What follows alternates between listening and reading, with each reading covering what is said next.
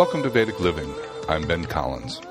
In this series of podcasts, Aparna Kanolkar and I explore ways to utilize the insights of the ancient Vedic rishis to establish a life full of good health, balance, and spiritual fulfillment. This week, Aparna presents insights into the Ayurvedic approach to cooking to maximize the health and spiritual benefits of the food that we eat. And, of course, in Ayurveda, they consider food to be both divine and medicine. The form of the Divine Mother who feeds us is Annapurna, who is pictured with a large spoon to feed Shiva, who is asking her for food to provide him with the energy to achieve knowledge and enlightenment. And at the end of the podcast, I present a series of different mantras for Annapurna that can be used as grace. Well, good afternoon, Aparna. Good afternoon, Ben. So our topic for today is going to be food. My favorite. Mine too. Well, the goddess of food in the Vedic tradition is Annapurna, and Anna means food in Sanskrit, and her story is really very, very simple. Annapurni or Annapurna is a form of Parvati, the wife of Shiva, and I love the stories of Parvati and Shiva. They have a really fascinating relationship. It's very dynamic, and in an odd sort of way, it's very human, because he's always making mistakes, and she yells at him, and yet you also get this sense of a very deep affection between the two of them, and so their interactions are just full of life, and it's a lot of fun to read them. Of course, they have different roles to play in the universe, but they are certainly co-equal in terms of their power. However, Shiva, one day, in a moment of carelessness, happened to remark that since the world is an illusion, then all food is just an illusion too. It's just Maya, and what does it matter? Mm-hmm. Which, while this may be true in a philosophical sense, it probably was not the right thing to say. It misses the point, and Parvati looked at him with complete disbelief, and rather than argue with him, simply disappeared. And when that happened, of course, time came to a standstill. The earth became barren. There was no food anywhere in the universe. And as the literature says, all beings suffered from great hunger. But Parvati, above all else, is compassionate, and she didn't like to see the suffering of all the beings. So she went to Kasi, it's also known as Varanasi, and she started to provide food. And eventually Shiva sort of figured out what the lesson was, and he came to her and holding his begging bowl and asked her to feed him. And this was, of course, his acknowledgement of the primary importance of her role. And together they agreed that if Shiva took care of enlightening the world, she would make sure that all his devotees would be well fed. But from another perspective, it is Vishnu who protects and cares for the world, and his wife Lakshmi is considered to be food, because as the goddess of wealth, food is certainly the most essential form of wealth that there is, or seen from the other perspective, there is no poverty like being hungry. And one of the priests in South India once said to me, "You know how you can tell that food is Lakshmi?" He said, well, now in their tradition, they say that only God can provide full satisfaction. Only God, only the divine is complete. Mm-hmm. Well, food is the only thing that you can really have enough of. Everything else you'll never have enough of, but you can feel full of food. Therefore, food is Lakshmi. And I thought that was a very nice and very creative way of looking at this. Yeah. So Annapurna and food, and I think as you and I have spoken of before, food plays a unique role in the Vedic tradition in that it's integrated into the spiritual practice of, you offer food to the divine first, and then, you receive it as prasadam, or as the gift, after it's been blessed. And so it's one of those things that, if we have the right attitude about food, it becomes part of our spiritual life. And at the end of the podcast, I have some mantras that will become a part of that. Wonderful. So today we're going to talk about Ayurvedic cooking. Since we're talking about food, we have to talk about cooking. Right. Ayurvedic cooking is about balance, of course, and we've talked about balance many times throughout all of our podcasts. But in this conversation, the balance we're talking about is physical, spiritual, and mental, not just a physiological, but it's spiritual, emotional, mental. It's everything. We want to feel balanced in everything we are and everything we do. So we've also talked about digestion. So one of the main factors that we consider when we talk about Ayurvedic cooking is digestion. Along with that, we talk about the quality of the food, the quantity of the food, the degree of hunger, and the combinations of foods, spices, the frame of mind of the person who's eating, and the frame of mind of the person who has cooked. The times of the day determine what kind of food you will eat. The seasons will determine what and how much you eat. And drinking of water or other drinks, lassis and things like that, and desserts, very important. The age of the person is also important in determining what kind of food is served or prepared, and the degree of ama or toxins present in the person's body and mind. So those are some of the factors that we consider when we think about Ayurvedic cooking. And then, of course, when we talk about Ayurvedic cooking, we also discuss why we eat. Well, on one fundamental level, we eat because we can sustain the physiology, the body. But according to Ayurveda and Vedic tradition, we eat to purify the body. We eat in a way that it prepares us for spiritual awakening. And when we talk about the gunas in relation to food, it will make sense to you. We also can gain a liberation from our lower states of consciousness, so we can go to the higher levels of consciousness. And to some degree or in some ways have a control over desires and impulses that exist in that lower states of consciousness. Even more fundamentally speaking, food is love. Food is life. I think in one of the Vedic texts it says food is Brahman. It sustains us. We derive prana from it. We are satiated from it. And it feels good to eat. For our purposes today, we're going to talk about food from the perspective of it being medicinal in nature. And then that's when the gunas come into play. As we know, there are 3 gunas that are mentioned in the Bhagavad Gita and in the Ayurvedic texts and many other ancient Vedic texts. The first one is sattva, and the next one is rajas, and the third one is tamas. So, in terms of Ayurvedic cooking, sattvic food is the most suitable for a spiritual path. It nourishes us, it creates peace, and it calms the mind and purifies the mind. And it creates happiness. It gives us strength and satisfaction. So when you think about sattvic food, you can just associate it with one term, and that's happiness. It makes you feel happy. Sattvic food, they say, also leads to true health. And examples of sattvic food are whole grains, ghee, which is clarified butter, milk from cows that are treated with a great deal of love and caring, mangoes, white basmati rice that's aged, vegetables, fresh fruits, sweet fruits specifically, almonds, saffron, things of that kind.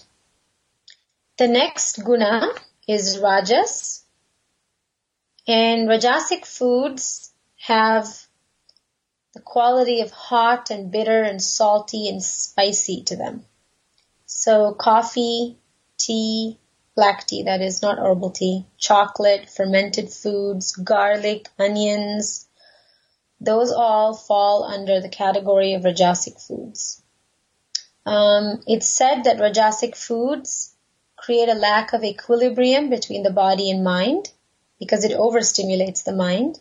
It excites passions, and it can also make the mind restless and agitated. And sometimes rajasic food can cause pain and discomfort and certain diseases. I think you can tell from listening to this that rajasic foods are heating, they're acidic and they're heating. So those can cause some inflammatory issues in the mind as well in the body.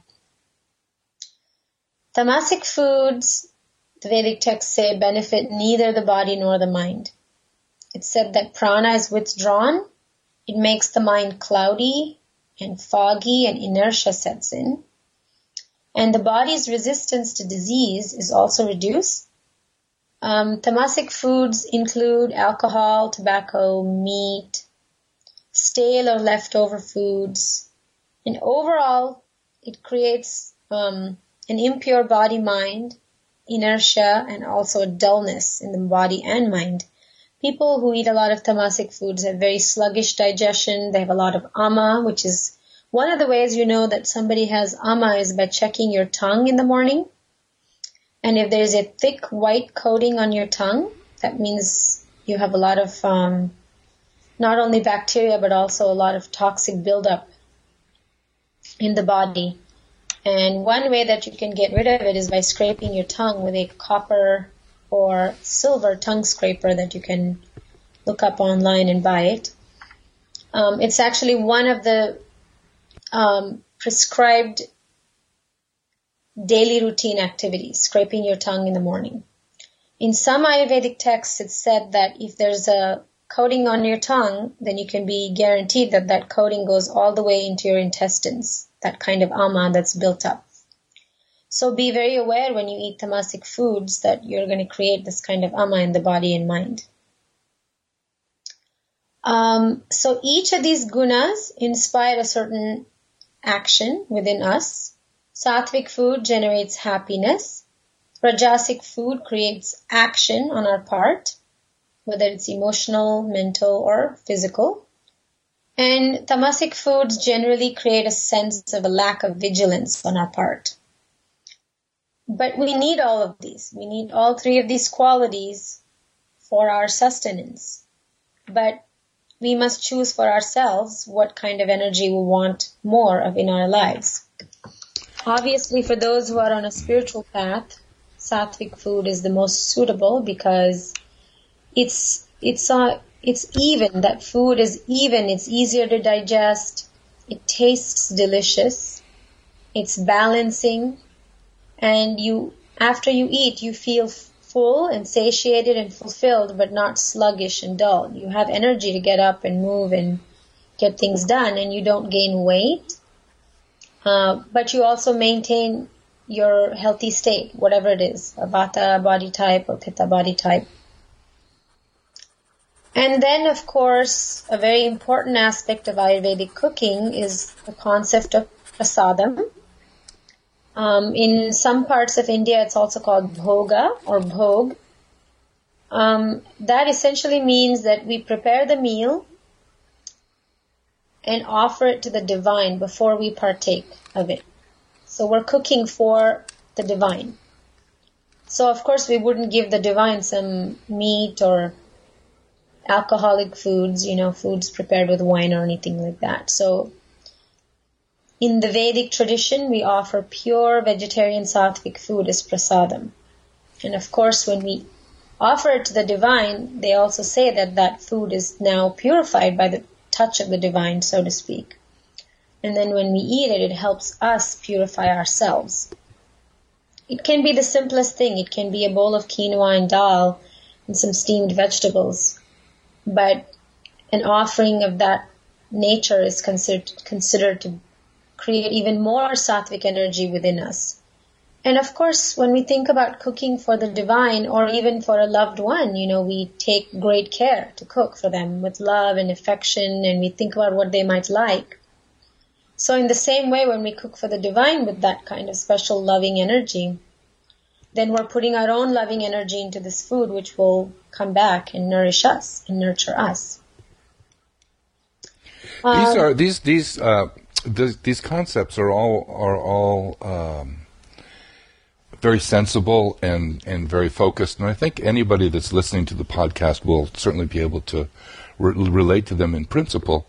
But talk for a minute about, with this concept of sattvic food in mind, I spent years traveling the country as an engineering manager, and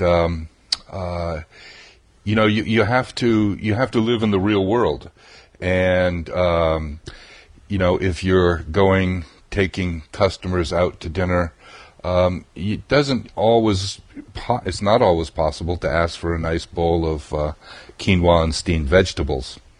So true, Ben. I mean, I'm a master at finding the one vegetarian item on any restaurant's menu.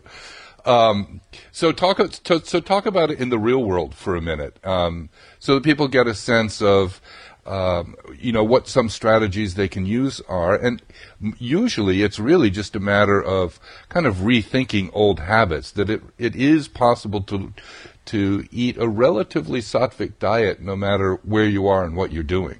Yeah, definitely. Something like a vegetable soup or a vegetarian soup with beans and different vegetables and grains, that can bless it. If you have to eat out, buy it and bless it and eat it, and it will have good energy and it will nurture you. And salads are a good option, and and what you drink also helps. Whenever I eat out, there's only one drink I order, and that is hot water with lemon. I don't drink anything besides that, because hot water with lemon helps digest, and drinking hot liquids, especially when you know that you didn't prepare the food, helps you digest it. So, it will require a little bit of rethinking and looking, searching in the menu, asking. Sometimes it's just a matter of asking. Ask for a bowl of sautéed vegetables. They'll be glad to make it for you.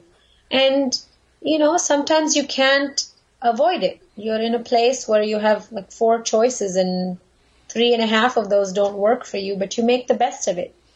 And then be aware that the next day you can take care of your diet. You can help yourself, help your digestion along the following day. When I eat out, if I can't find grains and legumes, I'll settle for tofu and rice and vegetables. Beans are always a great option for those who are eating a more sattvic diet, vegetarian diet. Soups are good. Stir fries are good. Vegetarian tacos are good. How about pasta? Pasta is good. Just ask for vegetables with it. Right. When you eat out, it's nearly impossible to ask for things without garlic or onions, because those enhance the flavors of food. So your spiritual practice is not doomed if you eat a bowl of pasta with garlic and onions and olives or something, cheese or something. It's okay. We don't live in India 5,000 years ago. And we all have jobs and we all have to work and make our ends meet. And so we have to be flexible. As long as we enjoy what we're eating and we bless it beforehand. And a blessing in Vedic terms, it literally means that you're offering your plate of food to God. And then the God or divine will bless it and then you eat it, which will then make your food sanctified. So it can be done with any food. I don't recommend doing it with meats and, non-vegetarian food. But regardless, when you bless your food, you're just somehow cleaning up the energy. Of course, from a traditional Ayurvedic standpoint, you would prepare your own meals because you know what's going into the food and you know what kind of energy you're putting into the cooking process. And I, of course, encourage all my clients to cook at home as much as possible, and also to avoid eating out as much as possible. Does that answer your question, Ben? Well, sort of yes and no. One of the points I think that we're trying to make in this podcast is that there are lots of different ways to incorporate these principles of Vedic living into your daily life. Now, I live in Los Angeles. I have 3 teenage children. About the only way that I can get enough time with them to have an extended conversation is by taking them out to eat. So I eat out a lot. One of the advantages of living in Los Angeles is that we have so many different cuisines to choose from. And I find that ethnic foods, whether it's Thai food or Indian food or Vietnamese food, Chinese food, offers a lot of opportunity to eat in a way that's healthy and, reasonably sattvic. And there's a scale. There's an ideal on one hand, and you can say that certainly going to Lowry's Steakhouse should not be high on your list of options. But like so many things in the real world, sometimes you are faced with multiple choices, none of which are ideal, and it's a matter of choosing what's best for you under the circumstances and then not feeling bad about it. Yeah, definitely. That's very important. My teacher always said, if you're going to eat cheesecake, eat it and relish it. Don't think about how it's going to affect your thighs the next day, but just enjoy it. Right. There's something to be said for that. Food is also meant for our pleasure, and that's why it's one of the bhogas, one of the sensual pleasures of the world, the material world. Make the best choice out of all your options. When you're eating out and you have 4 options, pick the best one. And, the human body is very resilient. It's amazing. It's the most miraculous thing, how flexible it is and how resilient it is. So, okay, one day we didn't have the best choice. The next day you can make different choices, and the next day you can make different choices. And, if you've been listening to these podcasts, we've offered so many wonderful tips on lifestyle and digestion and daily routines, and you can employ 2-3 of those, and they will make the biggest difference. And one of them is hot water with lemon. I think I've mentioned this in at least 3 out of the 5 podcasts so far. The hot water with lemon is one of the best things in the morning. Best way to get rid of certain kinds of toxins in the physiology. Mm-hmm. And fasting. And fasting doesn't have to mean you don't eat for 5 days. It simply means skipping one meal. You skip one meal and you will give your digestive system a break.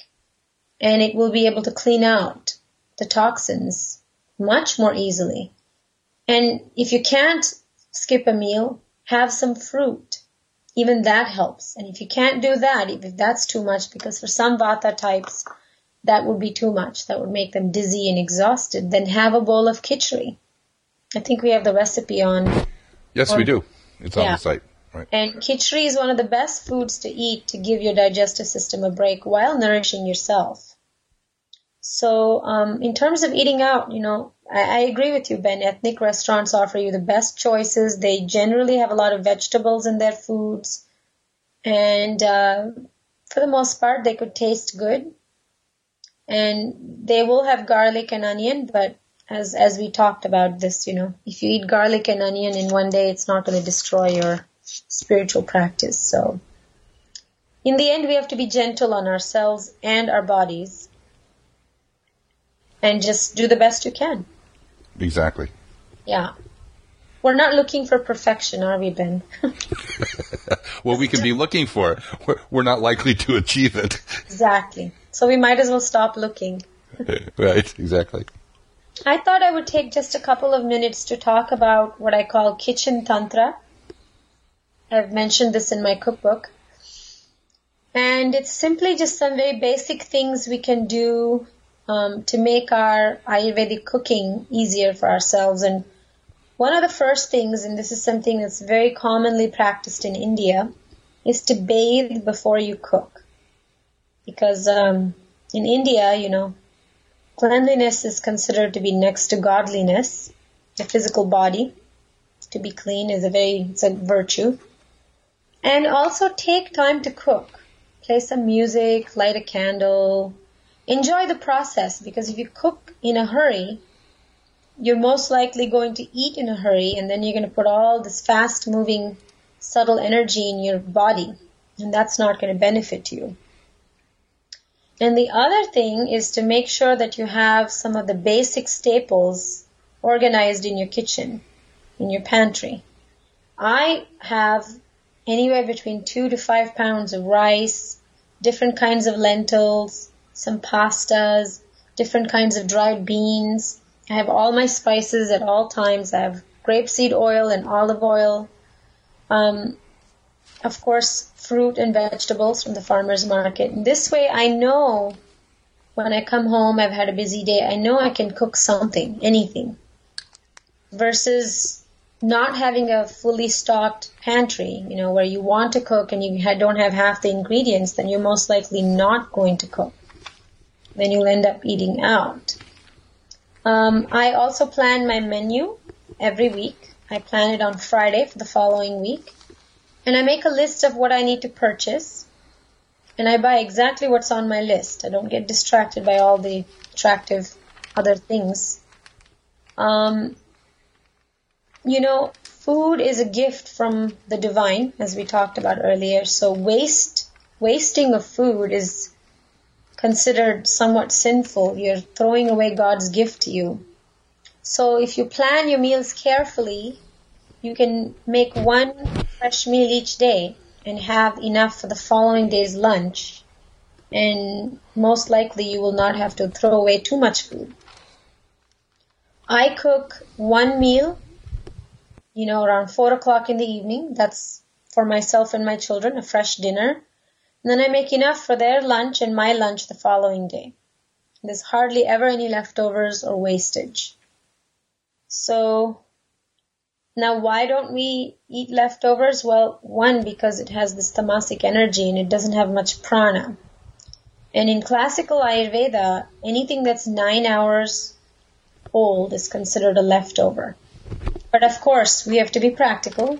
We don't live in a culture where all we did as women or even men was just cook all day and just nurture our families. We have other responsibilities as well. So nothing that's more than 24 hours old. I think that's a reasonable.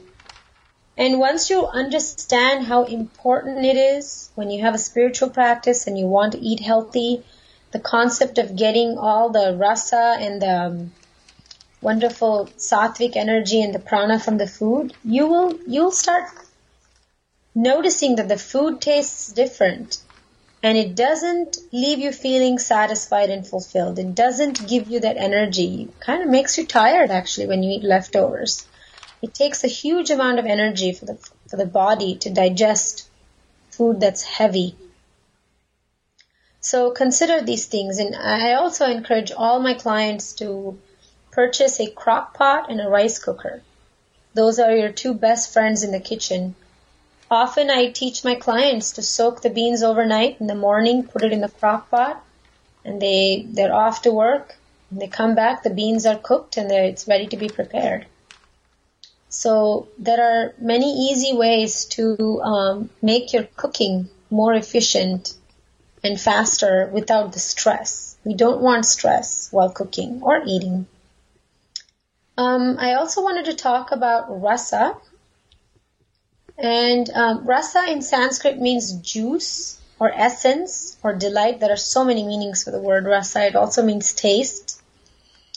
And this rasa in the food is really important because it stimulates prana, which then stimulates agni or our digestive fire. We've talked about the 6 tastes before, and they originate from the Pancha Mahabhutas, or the 5 elements. And the 6 tastes, namely sweet, salty, sour, bitter, pungent, and astringent, are actually the properties of the Pancha Mahabhutas, or 5 elements.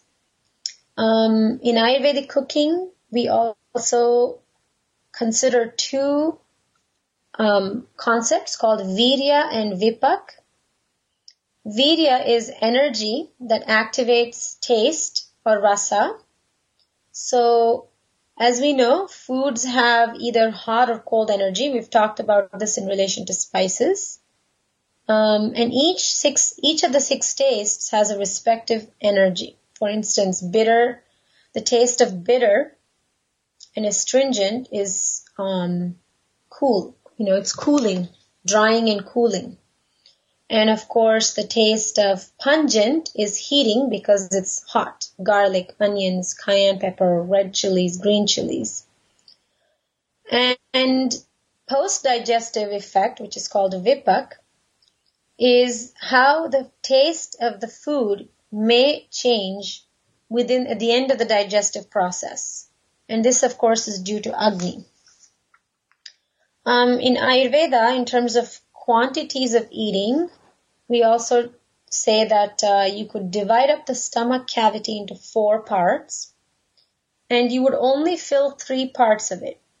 So 2 handfuls of food, 1 portion of a liquid, in this case it would be hot water, small amounts that you sip with your meal, and you leave the other portion empty.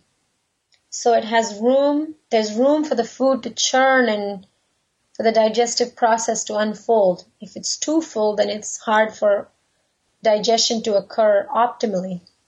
So that's very important. And 2 handfuls are literally 2 handfuls. If you put your 2 palms together, that's how much food they say you must eat. So the bigger your hands are, the more food you get to eat. That's very difficult to practice because most of us eat way more than we need to because we're just used to it. One last point I wanted to make, there's a famous saying in Ayurveda, depending on how your digestion is, you can turn nectar into poison or poison into nectar. So if there's one thing that you got out of this podcast, I'm hoping it is this very important aspect known as digestion. We eat for very many reasons. We talked about, spiritual practice, offering food to the divine, for satiation, for fulfillment, to nurture our bodies, to sustain our bodies. But digestion is very, very important because we can eat the best and the most amazing organic food, fresh food, but if our digestion is weak, it's going to turn toxic in the body and it's not going to really benefit us.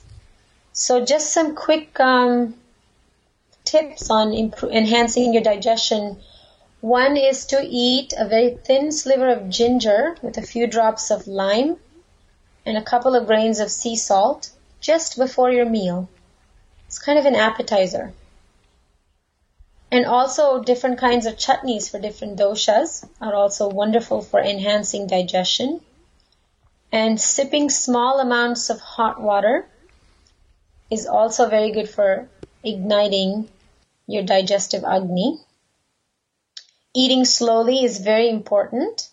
Chewing your food is also important because your digestion actually really begins in the mouth with the enzymes in the saliva in the mouth. So if you're just swallowing your food very fast, then you're missing that very first step. So eating slowly, sitting down and eating is also very important for digestion. And then having pleasant conversation while you eat. Not talking about politics or war or the economy, but actually talking about pleasant things or eating in silence, either one. And at the end of your meal, to sit for several minutes, not be in a rush to move around or get back to work.